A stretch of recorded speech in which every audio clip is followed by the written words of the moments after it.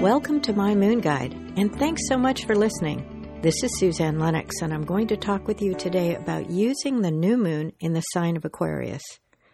Now, if you've been listening to these podcasts, you know that I'm trying to make them short and keep them useful so you can make a big difference in your life by little incremental changes. So let's talk about the sign of Aquarius a little bit. Both the sun and the moon are in that sign. Aquarius is a sign of genius.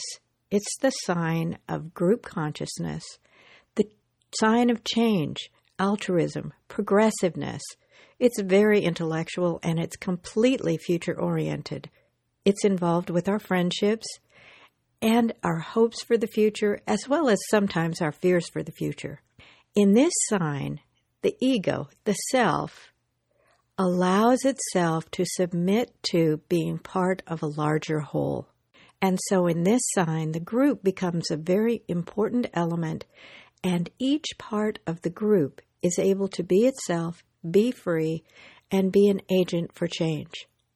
So for the new moon, what I do is I make a manifesting list, and I'm suggesting that for you.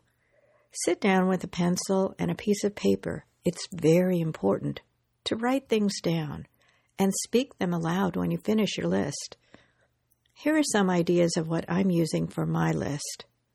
I find my group, my people. That's a very important Aquarian value. And I play well with others.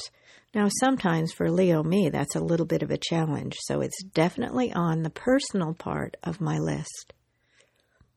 Then I think about my business. I remember that I can bring genius to my business. I can use astrology as a means to bring to people the ability to have a more abundant life and to understand the world of cycles in a new way. Aquarius rules astrology, you know. How about I assist in bringing about a new world? I'm innovative. I bring to my business innovation, a sense of equality and looking toward a humanitarian future where all people are entitled to equality, abundance, justice. These are all good Aquarian values. Finally, let's think about the very transpersonal element of Aquarius, and that would be I bring to my world myself and the genius that only I can be. And this contributes to the benefit of all mankind. There you have it, some ideas for your manifesting list for the wonderful and very energetic sign of Aquarius. Oh, and I probably should mention, Aquarius isn't at all afraid to rock the boat. Bye for now.